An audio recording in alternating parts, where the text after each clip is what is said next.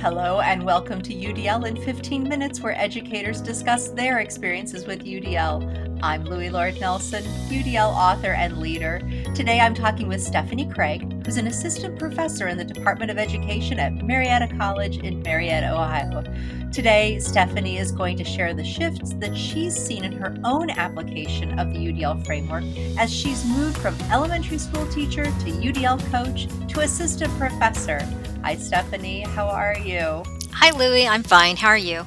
I'm good, thank you. So, Great. can you share a bit about Marietta College?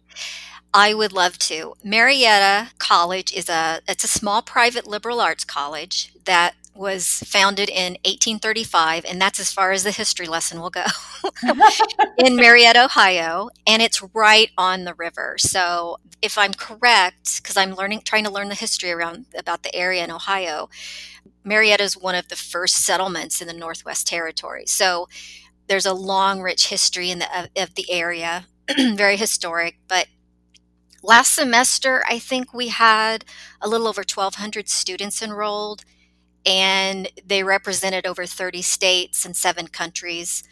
We actually were face to face this whole last semester, which was awesome. The students loved it, and it was really nice to be there in person. And I'm part of the education department, and I really could not ask for a better team of people to work with. They're supportive, they're innovative, and they're just really striving for excellence in the preparation of new teachers. Oh, that's awesome. And it's great because it's your first position after achieving your doctoral degree from the University of Kansas. So, congratulations. That's just awesome. Yes, thank you. Welcome. So, tell everybody about your teaching background because that's nice variety there. Well, I started teaching in 2002 at the elementary level. I was in the classroom for 9 years, and for most of that time, I was teaching fifth and sixth graders, which is ironic because when I was a teaching assistant, I was scared of that age because I'm 5 foot tall and they towered over me. So, but I loved teaching that grade, and I had been approached a few times to leave the classroom to take on different roles in the district, and I finally decided to leave the classroom, and I was a Title I interventionist for a year. The funding got pulled for that, so then I went into instructional consultation team facilitator, and the district I was in Columbus, Indiana, actually adopted these IC teams to replace pre-referral teams. So our mission was to support teachers in meeting the needs of all students. And that turned into the UDL facilitator about a year later, I think. But I was one of 9 there at Bartholomew Consolidated School Corporation, and they had adopted the UDL framework as their district framework. So it was very much supported, and I did professional development with teachers. I helped them when they went one-to-one with the learning management system, and just trying to implement the framework as best they could. And I loved my job, but about 4.5 years ago, for some odd reason, I decided to travel to Kansas and pursue my doctoral degree at the University of Kansas in the Department of Special Education. And then started here at Marietta College this fall, and I've come full circle. I'm right back into the classroom, and it's exciting. It's a whole new demographic of learners that I'm teaching now. So just another learning experience for me. Yeah. The reason why I really wanted to talk to you is because you have been utilizing the framework in all of these different settings. And I thought, oh, what an interesting conversation that could Yeah. be. Because you've seen it from the position of using it. You've seen it from the position of teaching about it. You've seen it from the position of researching about it. And now you're seeing it from the position of, again, helping others learn about it. So you have kind of 2 different themes that you want to share. And so let's see if we can get through both of them. Okay. So the first one focused on that self-reflective question, because that why was so important to you, and talk about how that continues to be a driver for you. Well, when I first became aware of UDL as a classroom teacher, I really had this block in my mind. I had difficulty wrapping my mind around the framework and how it was different than what I was already doing. A lot of times I think it was to ease our anxiety, but we would hear from principals, it's okay, don't stress, you're already doing it. But when I really got into learning more about it, and I'd always been interested in brain research and how that its place in education. So when I learned the why and that there's intentionality behind it, that it's a design and you're really trying to create an accessible and flexible environment for everyone, I really had a shift in how I looked at teaching. But even more importantly, I had a shift in how I looked at how learners learn differently. And it's not just students who struggle and students who don't, but there's just this wide variety out there. Then you fast forward when I became a coach and began presenting, I would always begin with the why because that had been so important to me. But I found that some teachers, they didn't really need to have that much focus on it. It's variability, right? Right. And so many teachers, they just wanted to know, I'm on board. How do I get started? I still would have a short description of the brain research, but that was enough for them.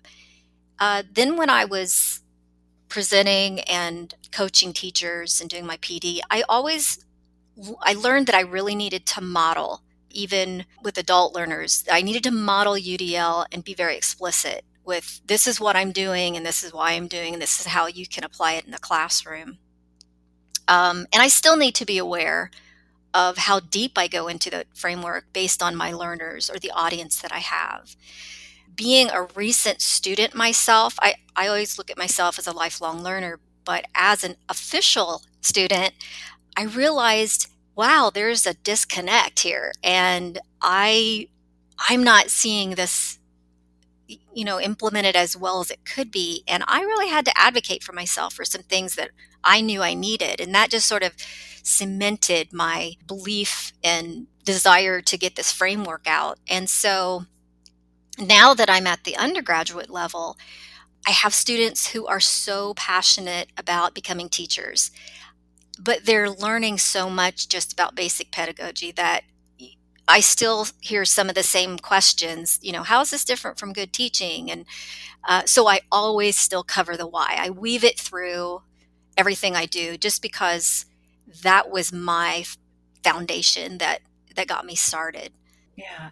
As you were talking, I was reflecting on and saying, yeah, I definitely agree with them. So, one of the things you chatted about was the explicitness of modeling and Yes. how sometimes we literally do an activity and then pause with everyone and say, okay, let's take this activity apart. I want to talk with you about how I designed it. Yeah. And how UDL was infused Yes. within it. And even at that point, it's been interesting for me Mm-hmm. that um, sometimes people come into a workshop with either an interpretation of UDL or maybe they've had a different person leading them in a workshop.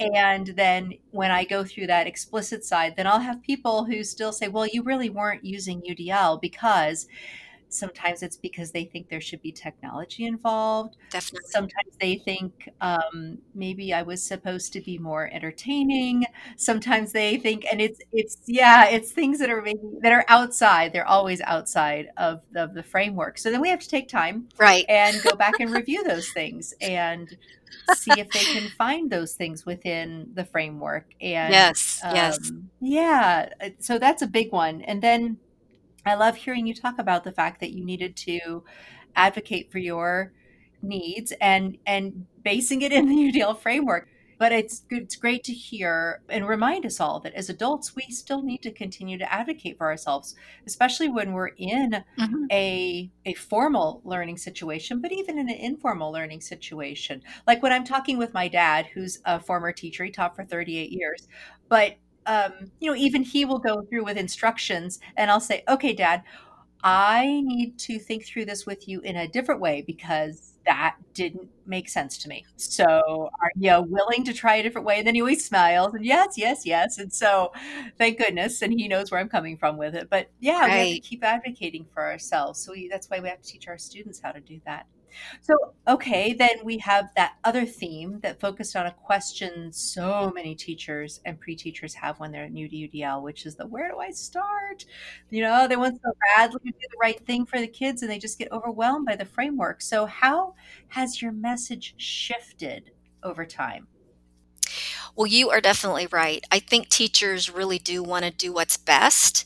But first, I think what's important is having support, whether it's a buddy that's doing also implementing UDL with me, or it's a group, whether it's in my district, in my school, or outside.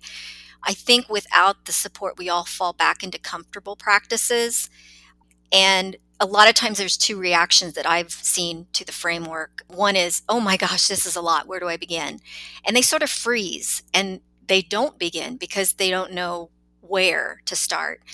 Or it's, I already do this, and they just keep doing what they're doing. So, first of all, I don't think there's a right or wrong way to begin to implement the framework. I've come to learn to start with what teachers already do comfortably and what they feel that they are successful at, and help them understand the benefits of providing multiple ways of whether it's representing information or letting students act upon information. For learners, that's an important piece because they already then have that confidence. So, for example, I worked with a teacher that had stations set up for the literacy block, and he wanted students to go through every station. And so we talked, and I said, I know you want them to hit all these stations, but maybe you could let them choose what stations they do each day, and you just put in the parameters of what that they have to do each station at least once or twice a week. And when you start doing that, then you're bringing in those supports that help develop those executive functioning skills like goal setting and time management and organization and planning and setting goals. And so then they're really sort of bringing in more of the framework as they're going along. So I also think that the framework's structured so that teachers can really focus on being competent at the top three guidelines, which are called the access guidelines. And that's the options for recruiting interest, perception, and physical action. That's a good starting place. And I say that's a good place for some teachers to start because there's still, I think teachers need scaffolding and letting go of the control, because that's sort of what the bottom line to UDL is that we want to develop expert learners who are independent and autonomous, and they know what they need and they advocate for themselves. I tell teachers to begin where they're passionate. For me, when I was in the classroom, it was in literacy. And I had some students who struggled. They really wanted to read Harry Potter, and the library wouldn't let them check them out because they weren't in the reading range. And so I said, what the heck? And went out and bought Harry Potter on CD, a multiple headphone jack, and let them listen and follow along. And because my passion and my goal was to have them love to read and to have them sitting and struggling with books that they knew were below their peers' levels was not building that confidence, and it wasn't really helping them any. But the beauty of UDL is it's a design. So wherever you start, once you've embedded a practice in the environment, you don't have to keep reinventing the wheel every year. Or if you get a new student who has different needs, you've sort of already planned for that in a way. And you might make adjustments over time, but it's a process. And you're always pushing the edges of access further out so that you can welcome more variability into your classroom. Absolutely. Oh my gosh. So there's so much to say, but we have reached our 15 minutes. So I will say I totally agree with you on the access part, and I call that the welcome mat. Uh, Yes. Hmm. yeah, it's the welcome mat for students, and it's a welcome mat for teachers too. And you're right, getting getting people to just kind of step back, and that it's that letting go. And boy, it's key. Yes. Oh, but thank you so much. This has been wonderful, Stephanie. Thank you for having me. I really appreciate you asking me. Oh, absolutely. You're so welcome. Thank you.